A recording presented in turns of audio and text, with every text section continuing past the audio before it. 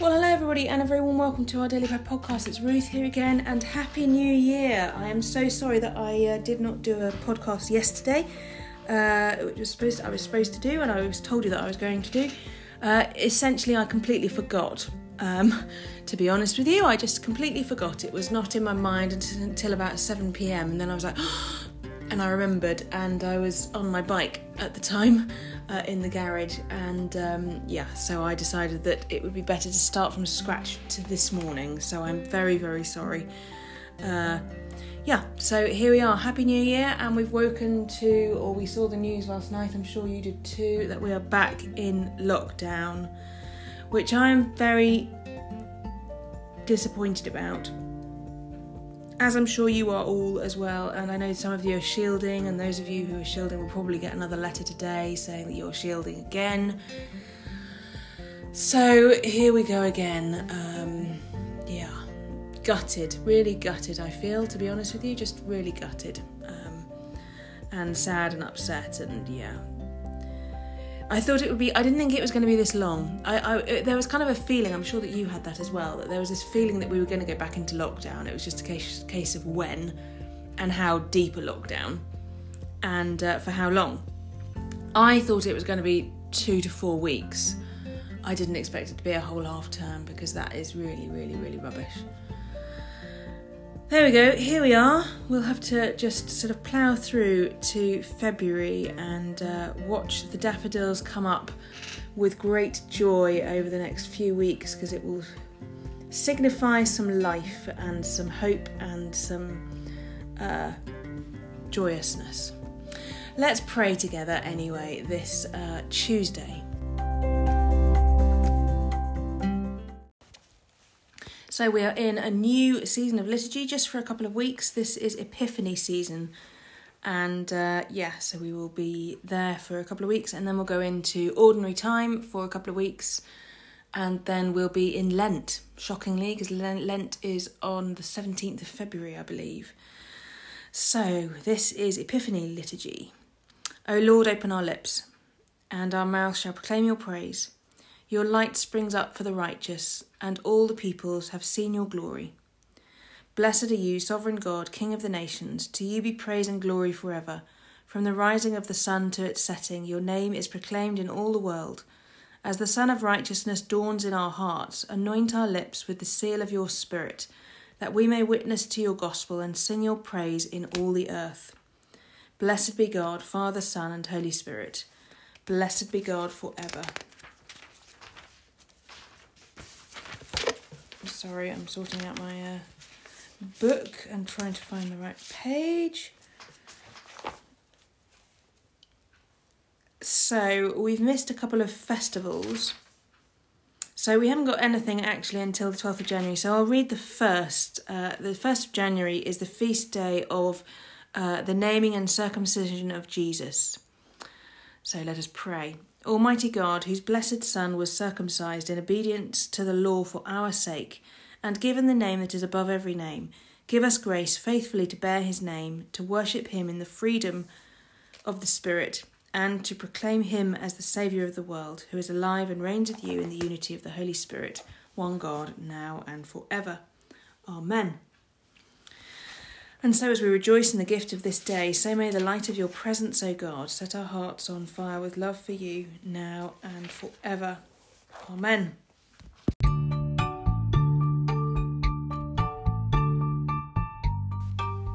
So today's Bible reading comes from Hebrews chapter 3, and we're looking at verses 12 to 15. Hebrews chapter 3, verses 12 to 15. See to it, brothers and sisters, that none of you has a sinful, unbelieving heart that turns away from the living God, but encourage one another daily, as long as it is called today, so that none of you may be hardened by sin's deceitfulness.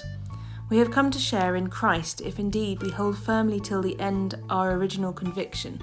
As has just been said, today, if you hear his voice, do not harden your hearts as you did in the rebellion.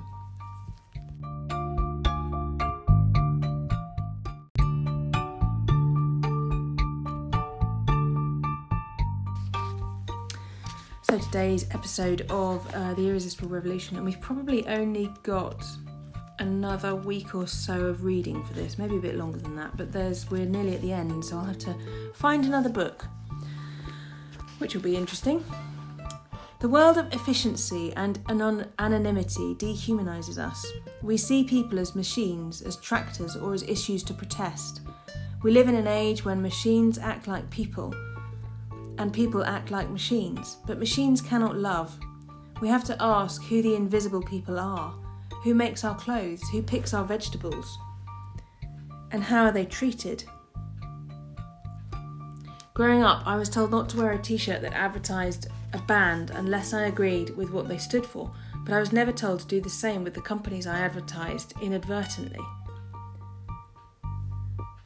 What do they stand for? What gospel do they proclaim? There's a brilliant scene in Michael Moore's documentary, The Big One,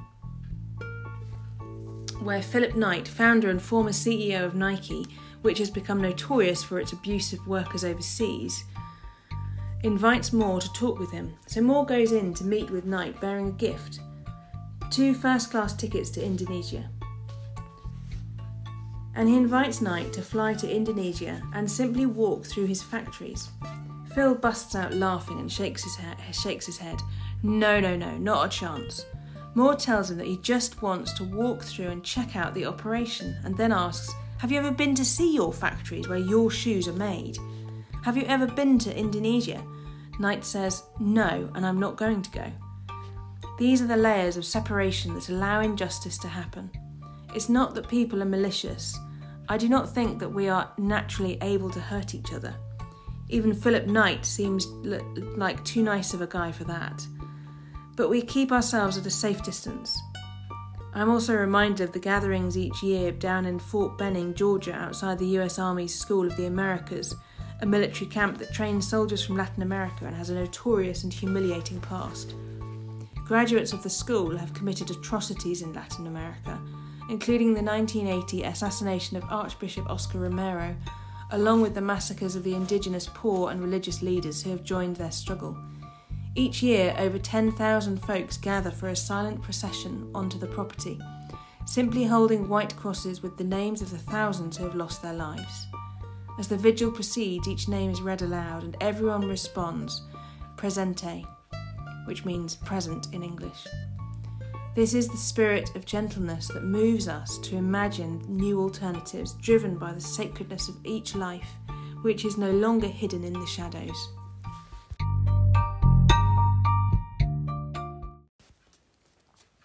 So now our common worship responses. O worship the Lord in the beauty of holiness. Let the whole earth tremble before him. Tell it out among the nations that the Lord is King. O worship the Lord in the beauty of holiness. Tell out his salvation from day to day. Let the whole earth tremble before him. Declare his glory among the nations and his wonders among all peoples. O worship the Lord in the beauty of holiness. Let the whole earth tremble before him. So our prayers today come from the writings of David Adam. Let us pray. Lord, give joy to the world, joy in our hearts, joy in our homes. Let the joy of God be known among us.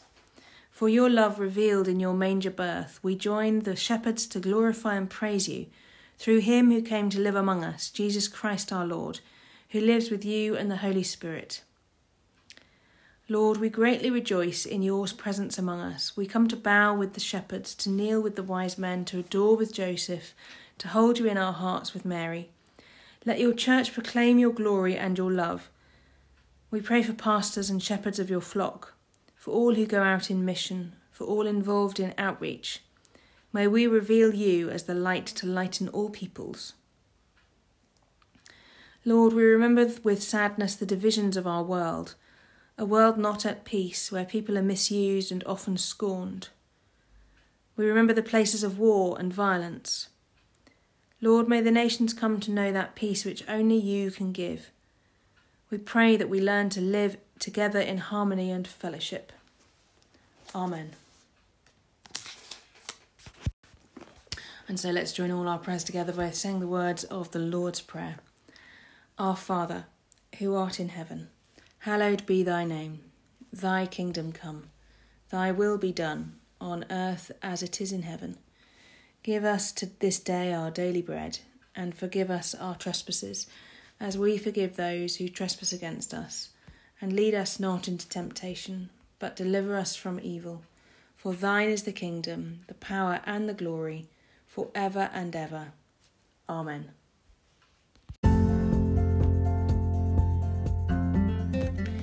Well, thank you once again for joining me today. I will be with you again tomorrow, and we'll obviously continue all these throughout the whole of, I'll carry on going until we're kind of completely back to normal now, I think, because it's become a really good practice for me.